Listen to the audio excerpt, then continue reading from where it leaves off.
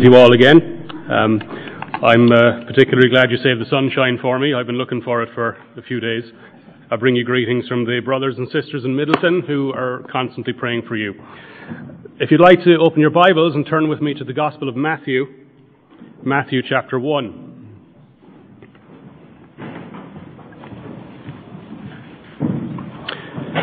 Matthew chapter 1, and we'll start at verse 1 and look at the first 17 verses. Here's my first challenge of the day, actually reading the text. So let's give it a go. Matthew 1, verse 1. A record of the genealogy of Jesus Christ, the son of David, the son of Abraham. Abraham was the father of Isaac, Isaac the father of Jacob, Jacob the father of Judah and his brothers, Judah the father of Perez and Zerah, whose mother was Tamar, Perez the father of Hezron, Hezron the father of Ram, Ram the father of Amminadab, Amminadab the father of Nahshon, Nahshon the father of Salmon, Salmon the father of Boaz, whose mother was Rahab, Boaz the father of Obed, whose mother was Ruth, Obed the father of Jesse, and Jesse the father of King David. David was the father of Solomon, whose mother had been Uriah's wife, Solomon the father of Rehoboam, Rehoboam the father of Abijah, Abijah the father of Asa, Asa the father of Jehoshaphat, Jehoshaphat the father of Jehoram, Jehoram the father of Uzzah, Uzzah the father of Jotham, Jotham the father of Ahaz, Ahaz the father of Hezekiah, Hezekiah the father of Manasseh, Manasseh the father of Ammon, Ammon the father of Josiah, and Josiah the father of Jeconiah and his brothers at the time of the exile to Babylon. After the exile to Babylon, Jeconiah was the father of Shealtiel, Shealtiel the father of Zerubbabel, Zerubbabel the father of Abiud, Abiud the father of Eliakim, Eliakim the father of Azor, Azor the father of Zadok, Zadok the father of Achim, Achim the father of Eliud, Eliud the father of Eleazar, Eleazar the father of Mathan, Mathan the father of Jacob, and Jacob the father of Joseph, the husband of Mary, of whom was born Jesus, who is called Christ. Thus there were from 14 generations in all, from Abraham to David, 14 from David to the exile in Babylon, and 14 from the exile to the Christ. Let's pray.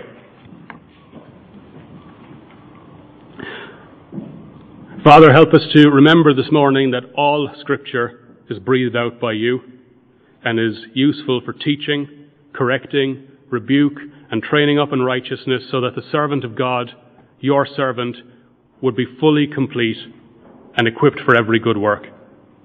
Help us to remember, Father, that there are parts of the Bible where maybe we feel we can skip over them because we don't know what they have to tell us, or they seem obscure, or they seem dry and historical.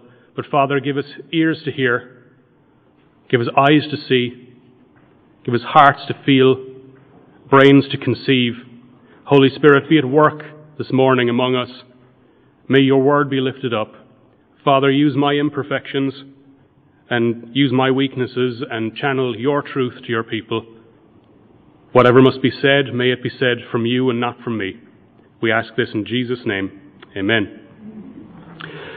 Anyone who knows me well, or even just a little bit, knows that I love reading about history. Some of you do as well. I know some of you, and I know some of you love history as well. And I've done a lot of reading about my own family's history. There's a lot I'm proud of to have in that lineage. There's my mother's uncle who secretly smuggled weapons for the volunteers during the War of Independence, or his brother who fought and died in France during the Great War. My dad's grandfather, who was the first guy at the front of the convoy that crossed the river into what now is called Zambia. Seneca Wins, one of her ancestors was the great American frontiersman Daniel Boone, a man of great adventure and courage and audacity, who explains, by the way, where my kids get it from. So I look at my family history, and I look at Seneca's, and I see certain characteristics in me and in her, and in our kids. The genes that our kids carry inside them, how they'll turn out, how it shapes them. But in front of us this morning is the ultimate family history.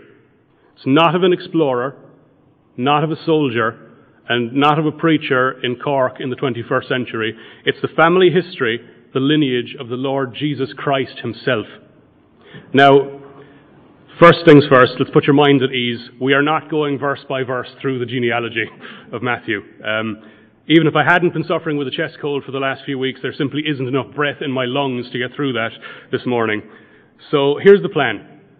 Just as our family history tells us about where we come from and who we are, we're going to have a look and see what the family history of Jesus Christ tells us about the character of God.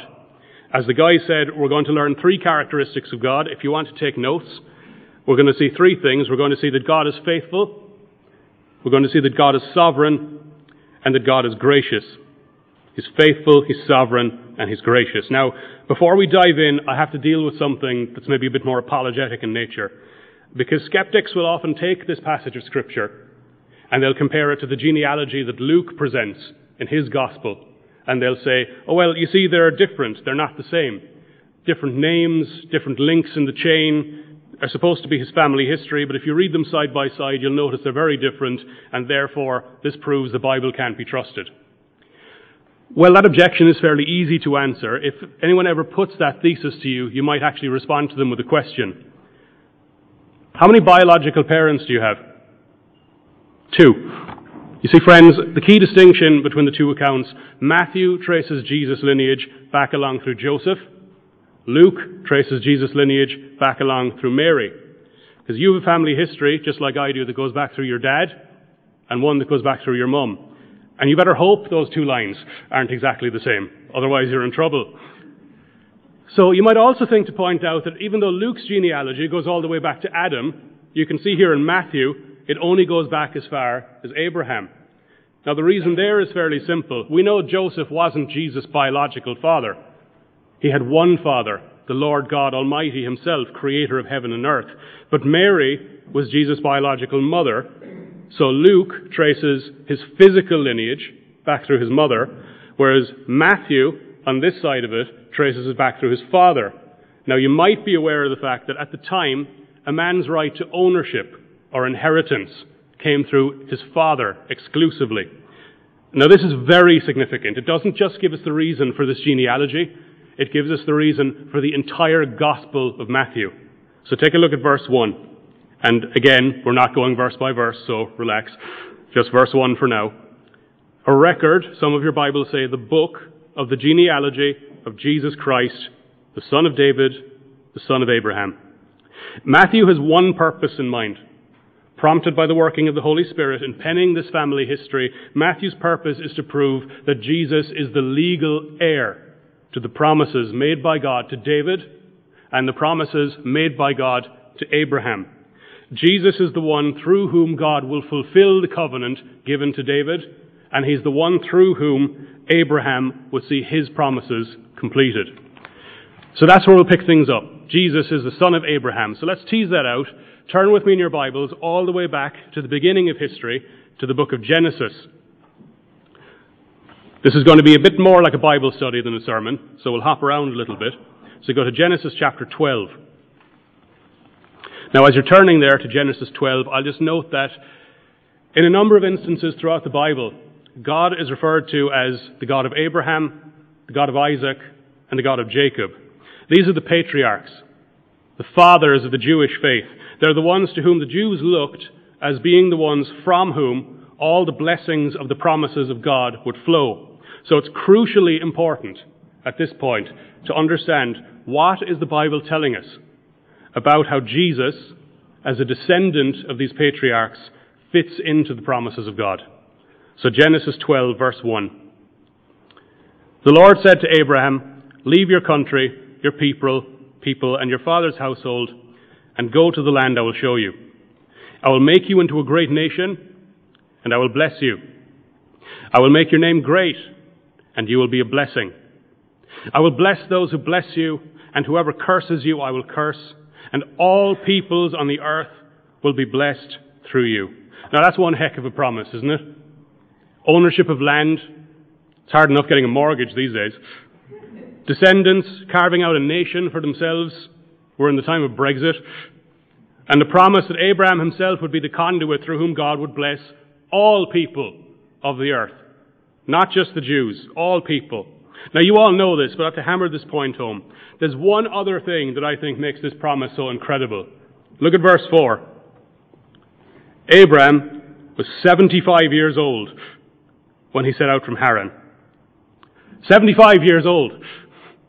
He's no spring chicken here, folks. He's advanced in age. He's well beyond the age of producing an heir. And here he is, called by God to move from his household to a strange place, not having anything to rely upon except his faith in the promises of the Lord. As an aside, by the way, I read it wasn't uncommon in Haran. Haran is up by the border between what's now Turkey and Syria. It wasn't uncommon for those houses to have a basic form of central heating. So, can you imagine leaving your nice, cozy, warm house at the age of 75 to go literally God knows where? I mean, some of you have a hard enough time dragging yourselves in here on a Sunday morning when there's a mild frost on the ground. I know I do anyway, speaking for myself. But the bottom line is this. There is no way that these promises to Abraham, land, a nation, descendants, there's no way these promises are going to be fulfilled through the will of Abraham. He's old. He's got no kids. It's just not going to happen.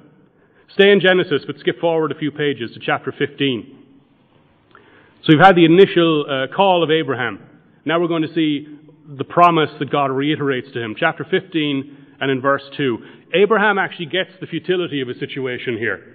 He knows that this looks impossible. Look at verse 2. He says, "O sovereign Lord, what can you give me, since I remain childless? The one who will inherit my estate is Eliezer of Damascus, one of his servants, because he had no kids.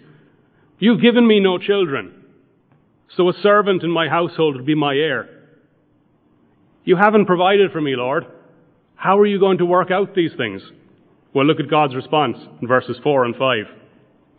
"This man, Eliezer, he will not be your heir, but a son coming from your own body." He took him outside and said, "Look up at the heavens and count the stars, if indeed you can count them.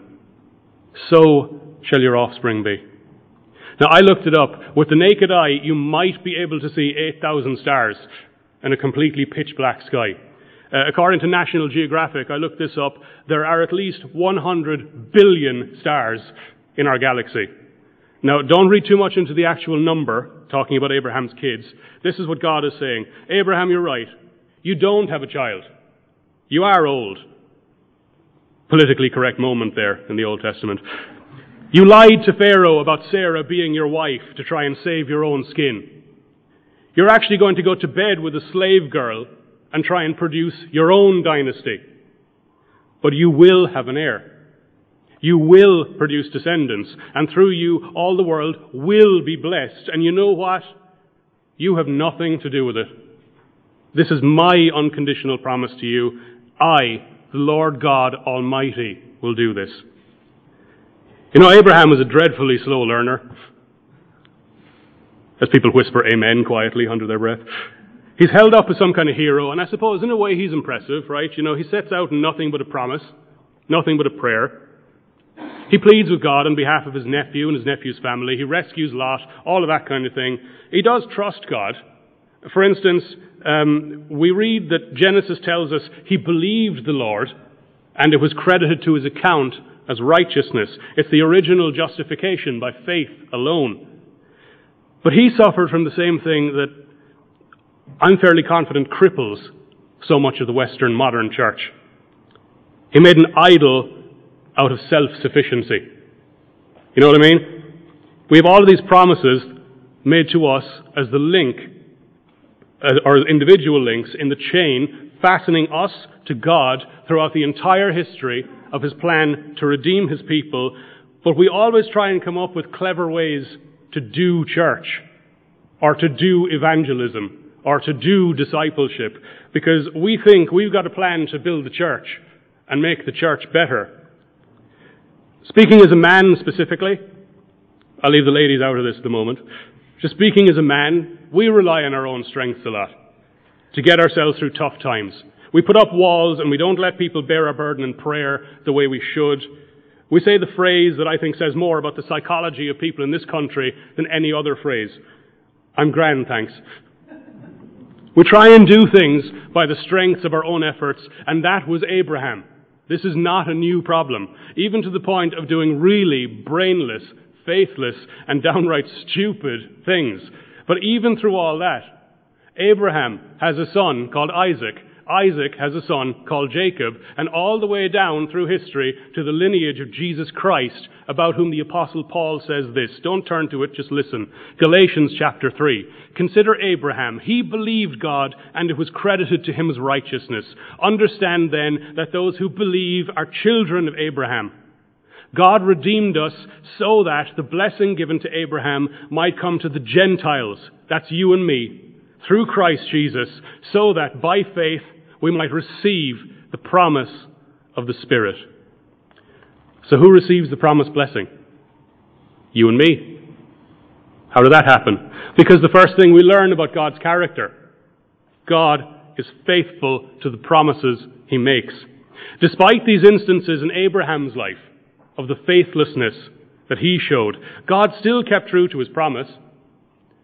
Look at the stars, Abraham, and count them if you could. Your offspring are going to be numbered as many as the ones that you can see, and even more beyond that. Light, by the way, is given off by stars. The very first act of creation in Genesis 1, therefore, when God said, "Let there be light," was the very source of all physical life.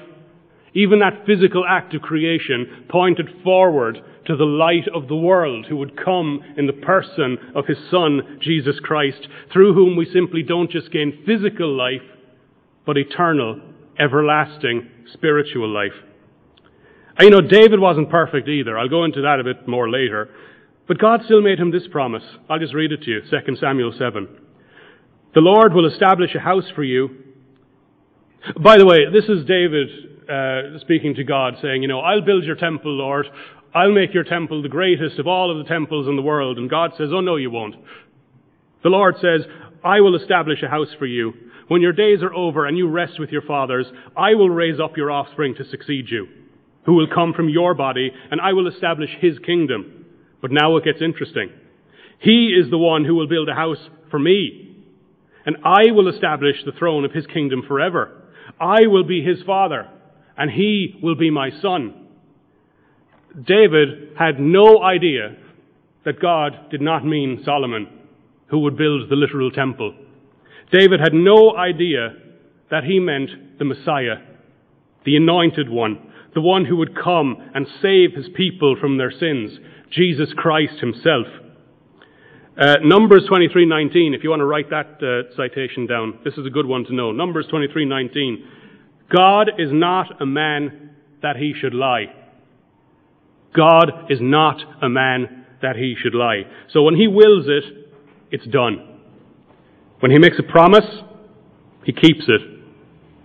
Here's the point. His promise to you of everlasting life does not depend on the circumstances in which you find yourself this morning. They do not depend on whether you're struggling with your health, whether you're struggling with bereavement or childlessness or unemployment or anything like that. The things that happen to you cannot possibly, friends, cancel out the promises that God makes to you. It's like saying you can take a garden hose and point it at the sky and somehow extinguish the sun. It's just not going to happen.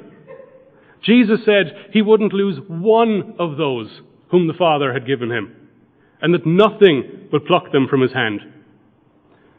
For God so loved the world that he sent his only begotten Son, that whomever believes in him would not perish, but would live forever.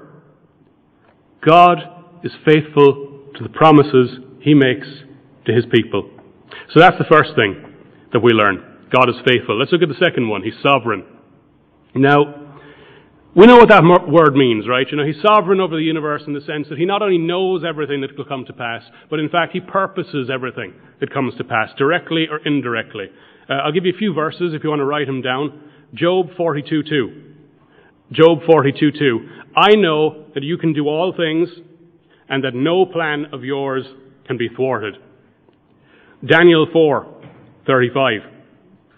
The Lord does according to his will in the army of heaven and among the inhabitants of the earth, and none can stay his hand. He's not just sovereign in heaven, He's sovereign here on earth as well. God sits on the throne of all creation, and here's my last one, Ephesians 1:11. He works all things according to the counsel of his will. All things according to the counsel of his will. And you know, a lot of people have a major problem with the idea of God's sovereignty. And I don't mean unbelievers. There are a huge number of Christians that seem to go to great lengths to try and somehow argue that God's sovereignty is limited by what you or I do, is limited by human endeavors. Charles Spurgeon, the famous Prince of Preachers, he said this. This is amazing. This is, 130 odd years ago. Spurgeon said, "Men will allow God to be everywhere except on his throne. They will allow him to be in his workshop, to fashion worlds and make stars. They will allow him to sustain the earth and bear up the pillars of the earth, or light the lamps of heaven, or rule the waves of the ever-moving ocean. But when God ascends his throne, his creatures gnash their teeth." I think that's because, as human beings, we don't like it when we're not in control. Amen? I mean, I know I don't. Let me give you a personal illustration. Our son Jack is autistic, and he goes to a preschool for kids on the spectrum, and he flourishes and he thrives there. And that'll see him through 2 years of preschool and junior infants and senior infants. But if we want him to have access to the same kind of care and support from first class to sixth class, we need an official diagnosis from the HSE. Now, any of you who's ever dealt with the HSE for something like this, or just trying to see a specialist, you'll know that it's an exercise in patience, isn't it? We've been waiting now for about 18 months.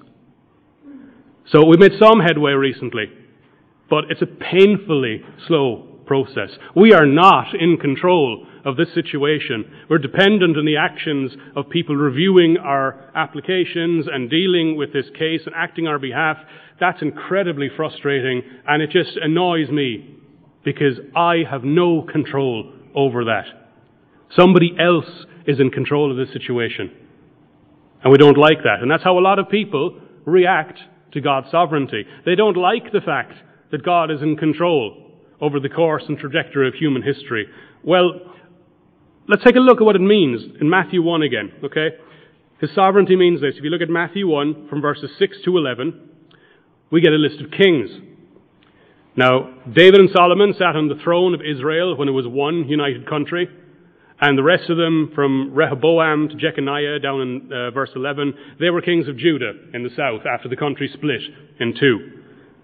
It's all increasingly sounded like modern EU politics, isn't it? Now, what you have to remember about Israel's history is that for its entire history, it sat always in the midst of great and powerful empires. Pretty much everywhere all around it, north, south, east and west, there were these other kingdoms vastly more powerful than Israel was.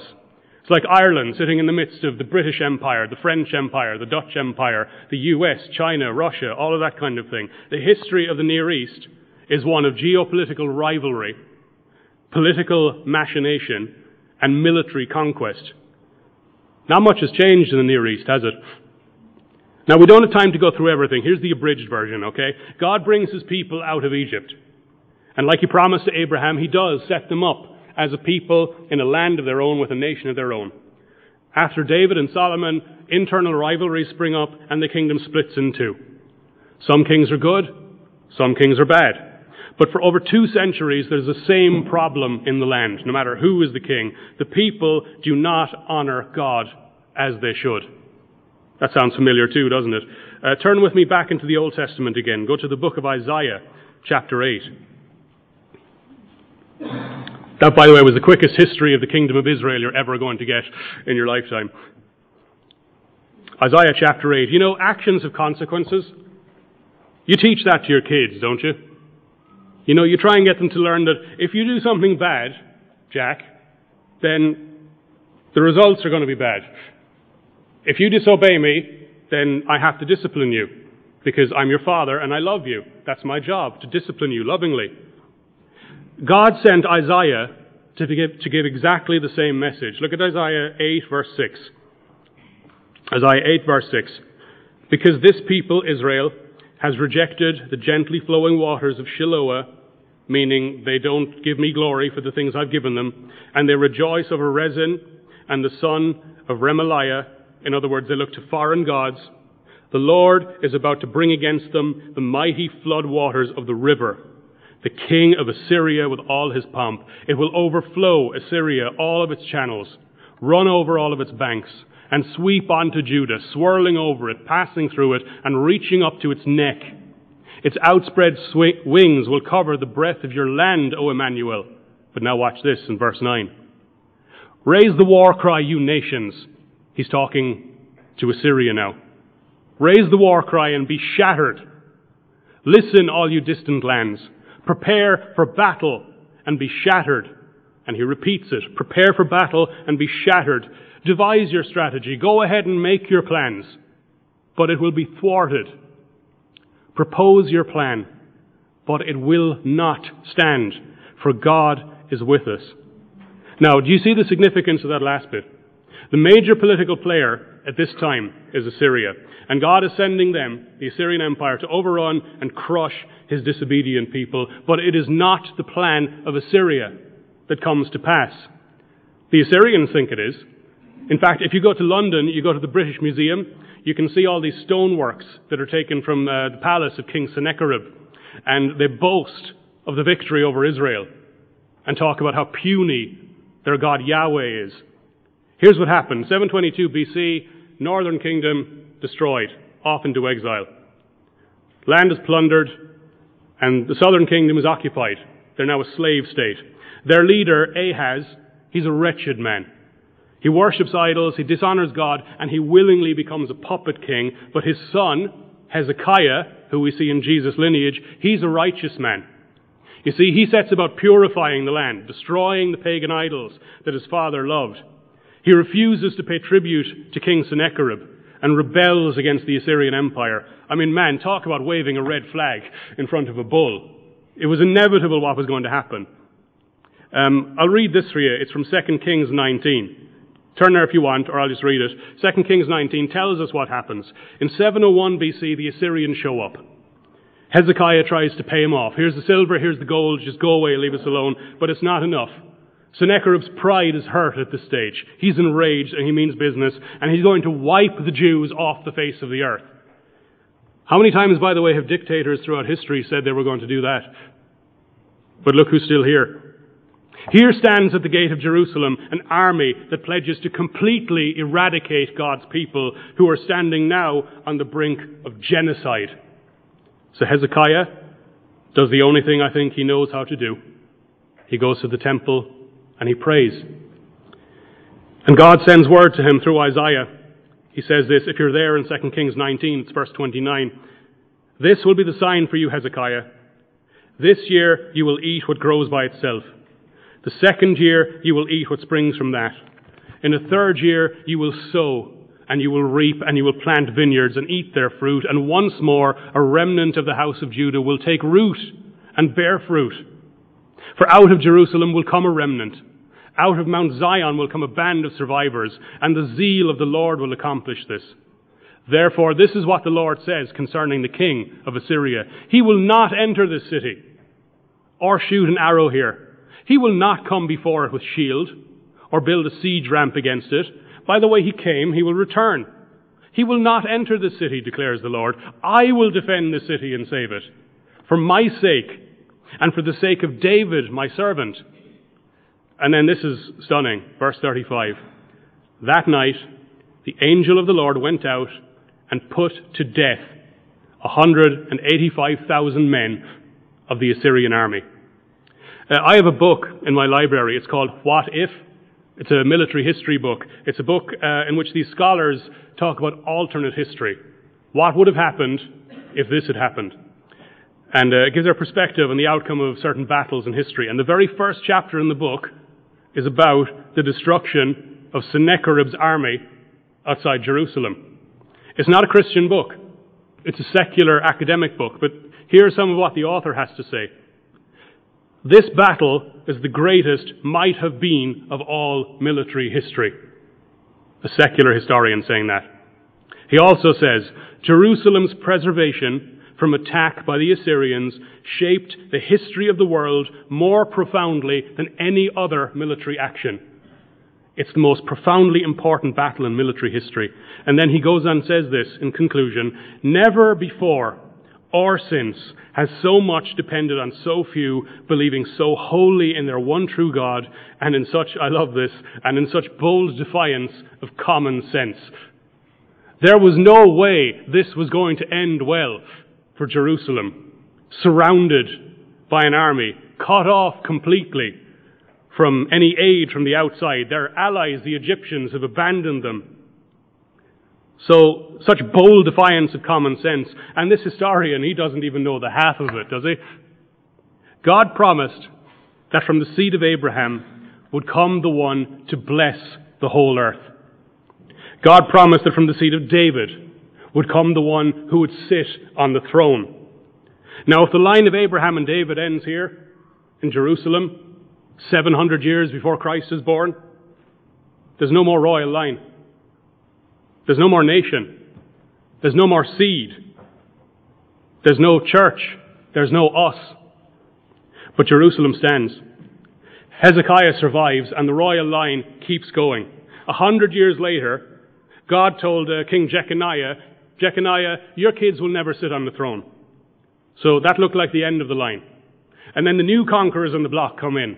The Babylonians with Nebuchadnezzar. You all know his name from the book of Daniel. Nebuchadnezzar installs another king, but then steamrolls into Jerusalem in 586 BC, destroys the temple, destroys the city, captures Zedekiah, and murders his sons. And for all intents and purposes, that's the end of the royal line of Israel.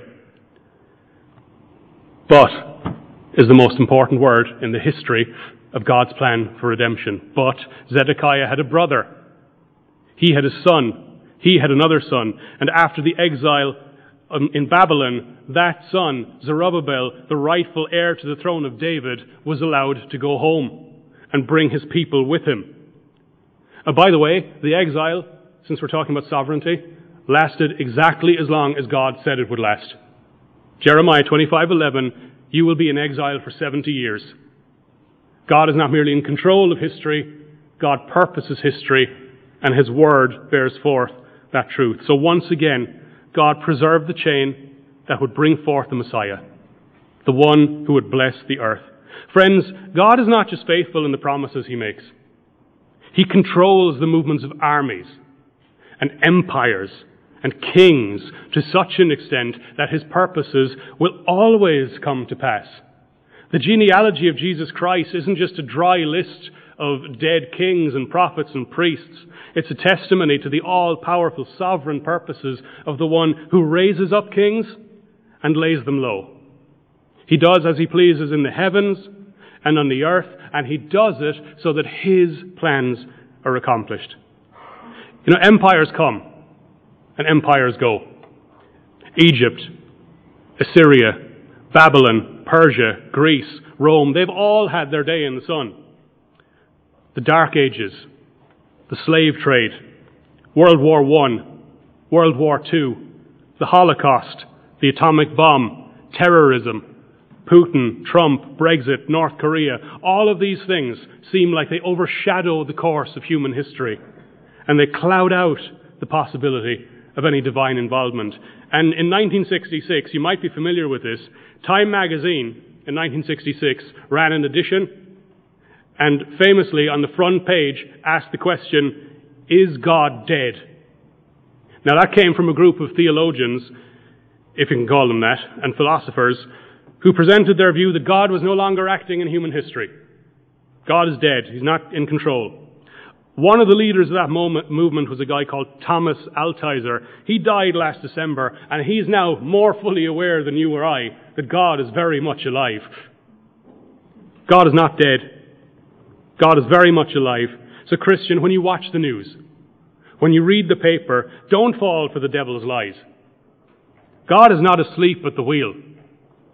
History marches inevitably and irreversibly towards the new heaven and the new earth when Christ will ultimately reign on his throne forever. But look at what we've seen so far. Murder, enslavement, idolatry, bloodshed upon bloodshed, truly terrible events on massive scales that served to keep and preserve the ancestral line that would give legitimacy to the heir of the throne of David and the fulfillment of the promise made to Abraham. God used all these things in spite of their wickedness. And that leads me to the final point. The last thing the genealogy of Jesus tells us about the character of God. He is not just faithful. He is not just sovereign. He is also gracious. Take a quick survey of the people who appear in this history. Abraham, Jacob, and Judah, they were all liars.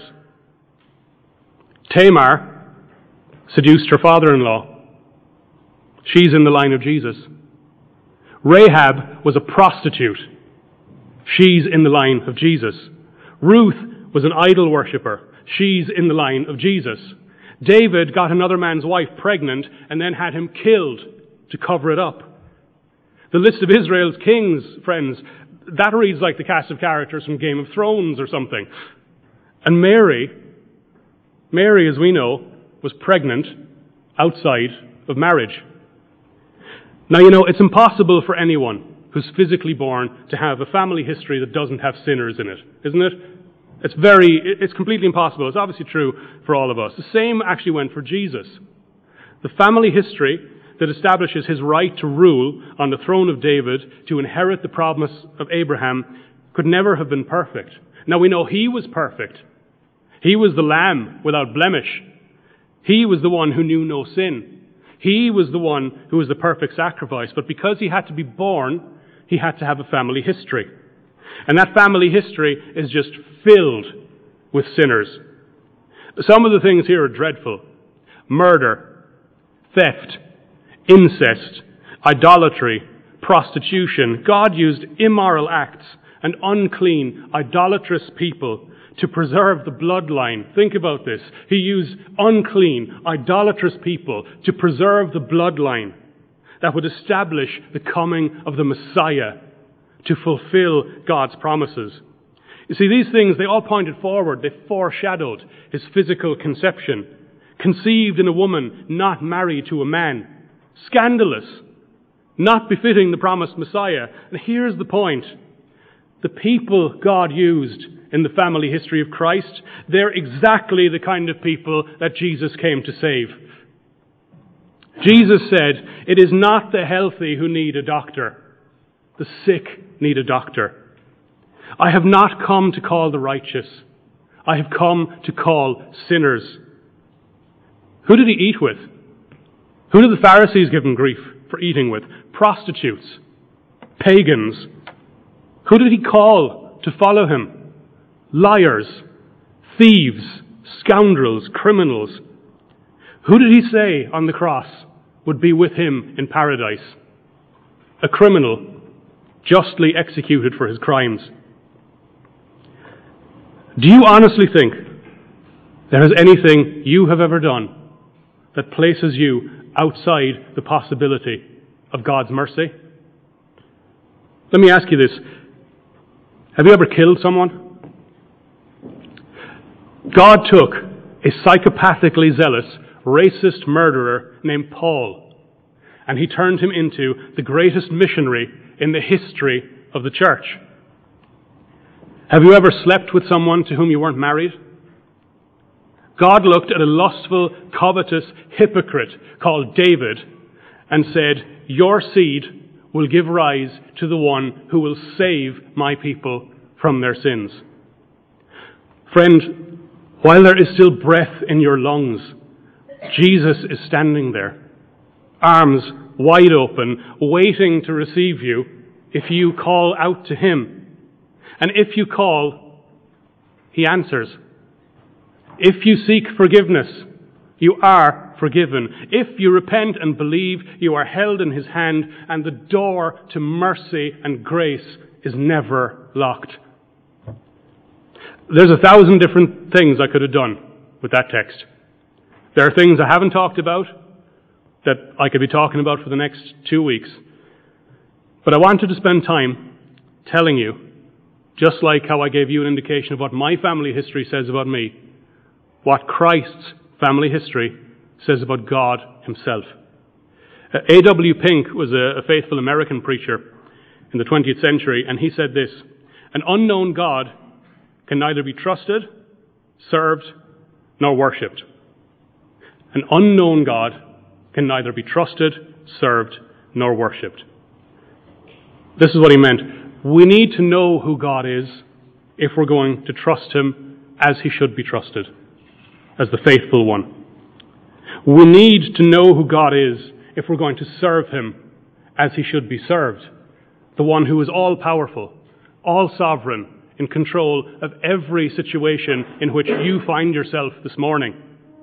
We need to know who God is if we're going to worship him as he should be worshipped, the God of grace and mercy, who before he even said, "Let there be light," had in mind with you an intimate relationship such that if you call on the name of Jesus Christ, you will not die, but will live forever. So when you witness to other people, remember these three things. The gospel is good news because God keeps his promises. The gospel is good news because God has purposed his plan for redeeming lost people, and nothing will keep that from happening. The gospel is good news because it's open to all people who would come and call on the name of the Lord Jesus Christ, because God is a God of grace who does not turn anyone away who seeks him and calls on his name. Now, as you know, I like to let Scripture have the last word. So turn with me to the book of Jeremiah. Anything I've had to say to you this morning, God himself says it so much better than I ever could. Jeremiah, speaking at a time when the people were about to go into exile, when things looked bleak and dark with no hope. Jeremiah chapter 9, verse 23. Jeremiah 9:23. This is what the Lord says: "Let not the wise man boast of his wisdom, or the strong man boast of his strength, or the rich man boast of his riches, but let him who boasts boast about this, that he understands and knows me, that I am the Lord, who exercises kindness, justice, and righteousness on earth, for in these I delight. Thus declares the Lord." Glory be to God. Amen. Let's pray.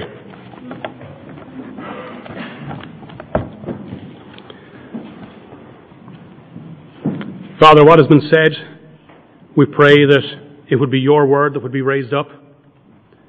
If I've said anything, Father, that offends you or does not give you glory, I pray you would blot it from our minds and be forgotten. Father, may your Holy Spirit be in work in us, implanting and imprinting your truth on our hearts and minds. Thank you, Father, that you're a God who keeps his promises, not just to your servant Abraham, not just to your servant David, but to us as well here in Carrigaline in the 21st century. Thank you, Father, that you don't reject those who call out to you, and that the promises you make to those who do are true. That you will not lose one of us because you hold us in your hand. Father, we give you praise and glory, you who created the heavens and the earth, who has purposed before the foundations of the earth your plan for redeeming your people. You who control armies and empires and kings and presidents and prime ministers. Help us to look to you, Lord, when the world seems harsh and cruel, when it seems uncertain, and we can worry about the future. We can worry about the future our children will be facing into. Help us to latch on to your promise that you are the one who owns the cattle on 1,000 hills. You do as you please in heaven and on earth. You cause all things to work for good for those who love you, who are called according to your purpose. We give you glory and praise, Father, and we give you great thanksgiving for your magnificent grace. Father, there's nothing we can do that will merit our standing in your eyes. There's nothing we can say, no sacrifice we can make, no words we can impart, no ritual we can perform that can accomplish what's already been accomplished by the blood of your Son on the cross. Father, thank you for the grace you show to your people. Be gracious to us as we seek to serve you and love you, and we don't always know how to do that, Lord. But give us hearts like your servant David to be longing after you. Be our coming in and be our going out. Be our Alpha, our Omega. Be our everything, Lord. Bless our time of fellowship together for the rest of today. Rejuvenate us and strengthen us for the week ahead, so that as we go to work and school and college and everywhere we go, we might be strong, faithful witnesses for you, to bring them the good news of your Son, Jesus Christ, and be empowered by your Holy Spirit. And not our will, Lord, but your perfect, holy, and spotless will be done. In Jesus' name, amen.